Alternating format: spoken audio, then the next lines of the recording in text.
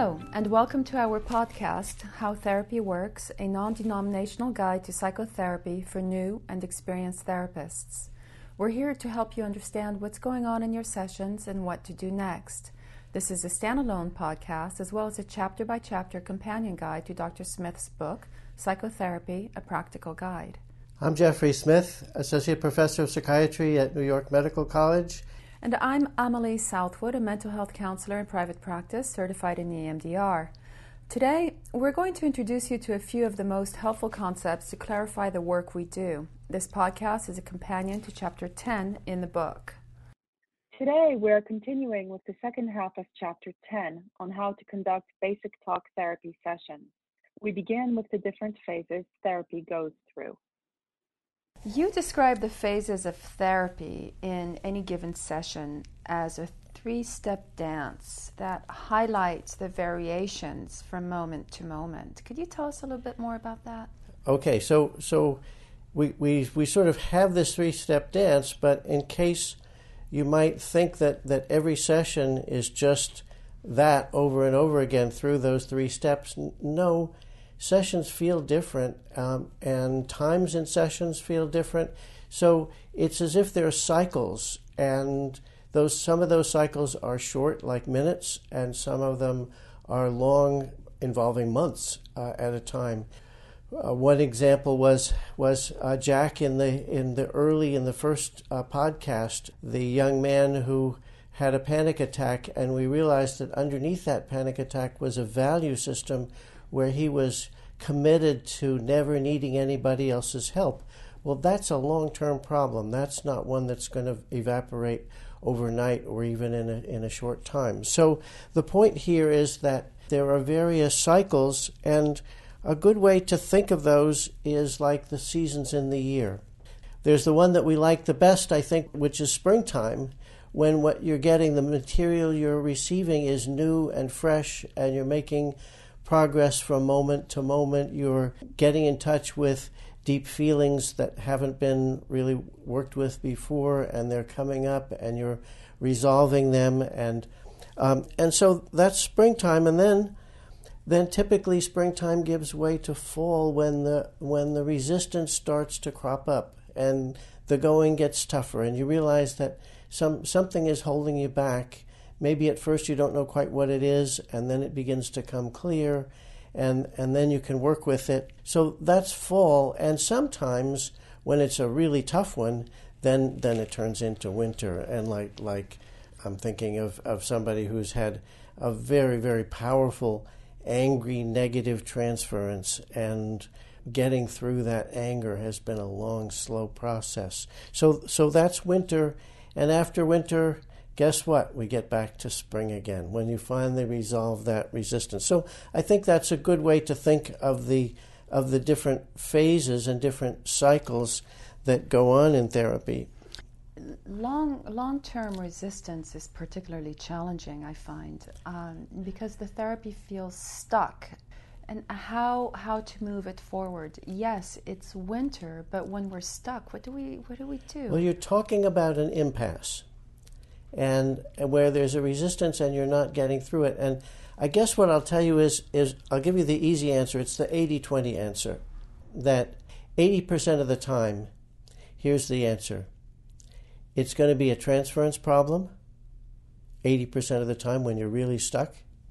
And if you can't figure out what it is, tell yourself it's staring me in the face. It's right there, it's obvious, and you're not seeing it. Can you give me an example? A patient recently who has bulimia nervosa. She binge eats at night and then throws up. And it's been a really, really tough problem for a long time, and it's gotten worse lately. There are some conditions that explain why it might be worse, but we weren't making headway. And so I thought about it after the session, and all of a sudden it was obvious that this patient has been looking for somebody outside herself to fix her problems, to make everything okay. And nobody was doing that. And so there was kind of a combination of rage and, well, if nobody's going to help me, then I'm just going to take care of myself by eating up a storm. And that's what was happening. And so that was an example. And the transference there, more accurate to think of it as an inner child who was, in a sense, having a temper tantrum because she wasn't getting what she expected and wanted, that somebody else had to fulfill the deficit in her childhood nurturing, which was very definitely true. But that little kid just, when the love wasn't there that she needed as a child, then she just went on strike for the next 40 years, and finally, I'm it. I'm the one who's supposed to supply that nurturing, and I wasn't doing it. And I wasn't the only one in her life that she was looking to, but that's an example of how transference pops out as really being the problem. So could I ask you, upon thinking of this particular patient, you formulated this interpretation of her behavior. How did you bring it to her? I knew it would be dangerous to just say it if it came from me, and this is not an easy patient. So I asked her, what did she think was going on? Tell me about it. And she was the one who said that she needed something. She needed something, that she was disappointed that the ex-boyfriend wasn't showing up again, that when she got near somebody she thought might be able to give her what she needed, then she'd feel better, and then she'd feel disappointed when that didn't work out. And so I had enough material that I could begin to weave that together with what I knew. We compared notes, and we wound up being very much on the same wavelength and understanding what happened. Now, does that just usually happen out of the blue? No, it took a lot of work, and this isn't the first time we've talked about this material. So it took a lot of work to get to the point where it took only a few minutes for it to become clear to both of us exactly what was going on. Right, so then you had the springtime, the discovery, and by talking about what you had discovered, there was the beginning of emotional healing. How do you affect behavioral change then? Well, the behavioral change is that she needs to love herself, and this is a very interesting situation where I don't think I've ever had a patient tell me before, I wanted a pass from having to love myself, she said. I didn't want to have to do that. I wanted somebody else to do it. So that's the behavior change. The behavior change is for her to love herself. And in this particular case, in this particular situation, the answer that seemed kind of clear to me that time was to say to her, you need to have a dialogue with your young self. And in that dialogue, you need to tell your young self, I'm better than food. Because you, the adult, really are better than food. You're more capable of providing something closer to that original primal love than anybody outside. And so that was kind of the mantra that I suggested to her, but it really, the answer, the behavior change that's really required is to take care of herself and to not do this binge eating behavior at night. Which sounds easier said than done. How long, would you say, does change take? Well, we've been working on this one for a long time. It's been getting gradually a teeny bit better, and then something happens and it all comes back again.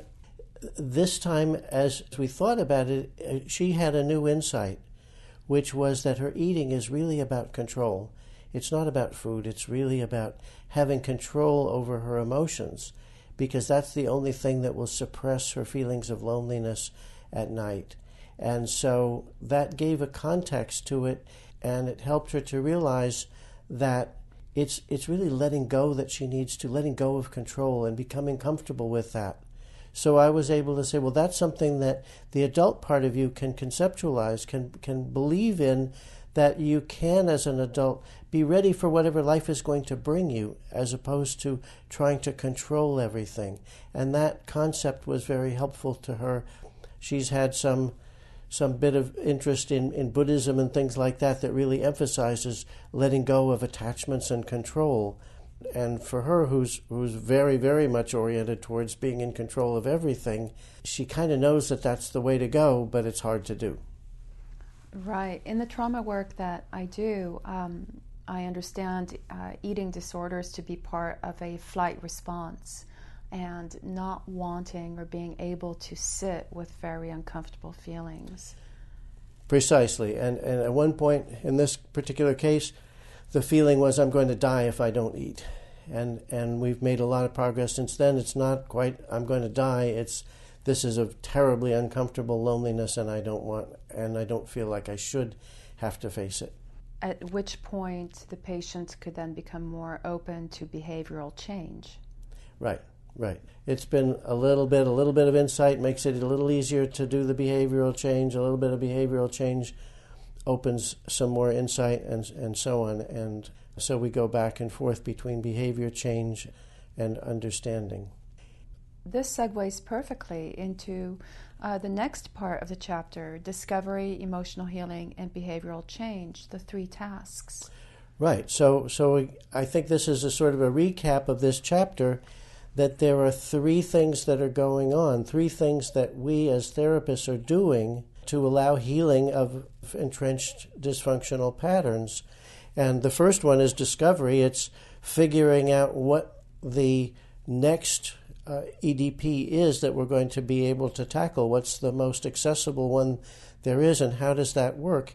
How does whatever it is, like for example the eating disorder, how does that block a feeling, and what's the feeling that it's blocking? So discovery is the first of the tasks, and that's one that I think therapists tend to get caught up in. That excites us, and we like that, but we need to recognize that that's not really the main act. That's what leads to it. And so the second task of the 3 I like to think of as emotional healing, and that's what happens when the person is able to face their emotion, when they're able to be in contact with material that's relevant to this particular EDP on an emotional level, and that's when the safety of the context of connection comes into play and allows the healing of those feelings. And then the third one, you'll remember that every EDP has a feeling that's being avoided and a method for avoiding it, those 2 parts. And we can approach either one. So we can either approach the feeling directly if that's what's been exposed, or if the feeling isn't accessible, then we're going to need to approach what are the changes, what are the behavior changes that are going to be needed to be able to expose that feeling. And when I say behavior there, I'm talking about all kinds of things, including thinking. Like there might be an idea, like in Good Will Hunting, the movie, Will has this idea that it's his fault that he's in the mess that he's in, and that everything happened the way it did in his traumatic childhood. Once that idea is clearly exposed and clearly not valid, then the feelings just well up within him. So that's an example of what I would put in the category of behavior change. It's inviting the client to let go of some kind of an avoidance mechanism that is standing between where we are right now and the feelings that need to be exposed. Right, so that becoming aware of the cognitive distortion. Right, so there's 2 great examples. The eating disorder, where it's the eating disorder behavior that needs to change for the patient to feel that loneliness and learn that the loneliness is not the end of the world and that it's just a feeling. And the Good Will Hunting movie version, where it's a change in a cognitive idea that allows progress to be made. I do want to say one thing I think that's kind of important that I can tell you, because I've had many, many years of experience. And one of the things that experience tells me is that there are change processes that take place over many years, even decades. And I see people get better over a very, very long time. In many of the modern kinds of behavior, we assume that treatment is going to take 12 sessions. Well, 12 sessions is because that's the classic experimental paradigm that's used to validate treatment protocols. But a lot of changes take longer than that. They really do, and they can take much longer. So maybe we have the model of treatment and then finishing treatment in 12 sessions, and then the person is going to find that they still have problems and they come back for a refresher or for another another problem and the course is in and out of therapy, or the more old-fashioned one where people spend a long time in an open-ended kind of therapy. But different ones suit different situations and probably different therapists. But the point is that there are changes that take place over a much longer time than that. And I've seen that in terms of changes in values. Those are very slow and they're hard and they require a lot of work over time. Yes, and one would encounter a lot of resistance with that. I've seen it happen with anxiety. A kind of a not so atypical course of anxiety is person first experiences really crippling anxiety. They come in, they get medication, that works for a few weeks and then stops working. And then they try another medication, a couple more, and then they give up on medication and they try behavioral treatment, and that works for a while. And that eventually stops working. And finally they say, to heck with therapy, it doesn't really work. I'm going to learn to cope with anxiety. And that's what really works, but it may take several years. And pretty soon the anxiety just isn't as big a deal as it used to be. And I've seen that happen quite a few times. Of course, the other kinds, there are people who medication does work and it works long term, and there are people where behavior therapy works and it works long term. But we can see a lot of variation. But the point here is really, just because your therapy sessions typically last only a fairly brief amount of time, that doesn't mean there aren't change processes on a different time frame, a different cycle.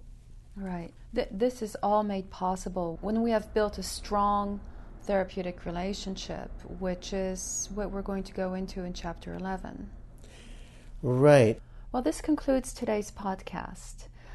Thank you for listening to the end, and we hope it's been helpful to you. We'd love you to visit Dr. Smith's website, www.howtherapyworks.com, where you can purchase the book, Psychotherapy, A Practical Guide, and find other articles for clients and therapists. Dr. Smith, would you like to add anything?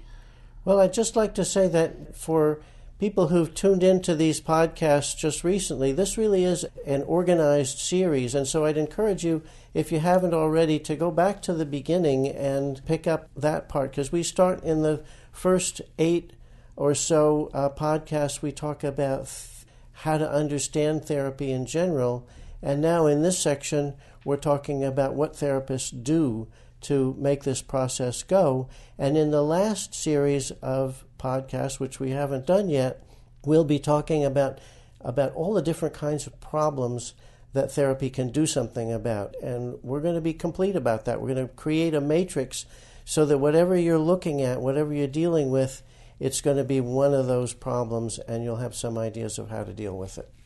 Right. So looking at the presenting problem and how to break it down, and then how, once it's broken down, to approach it and start treating it. Right. Great. Exactly. Okay. Okay. All right. So that's it for today. Thank you, everybody. Okay, bye. Bye.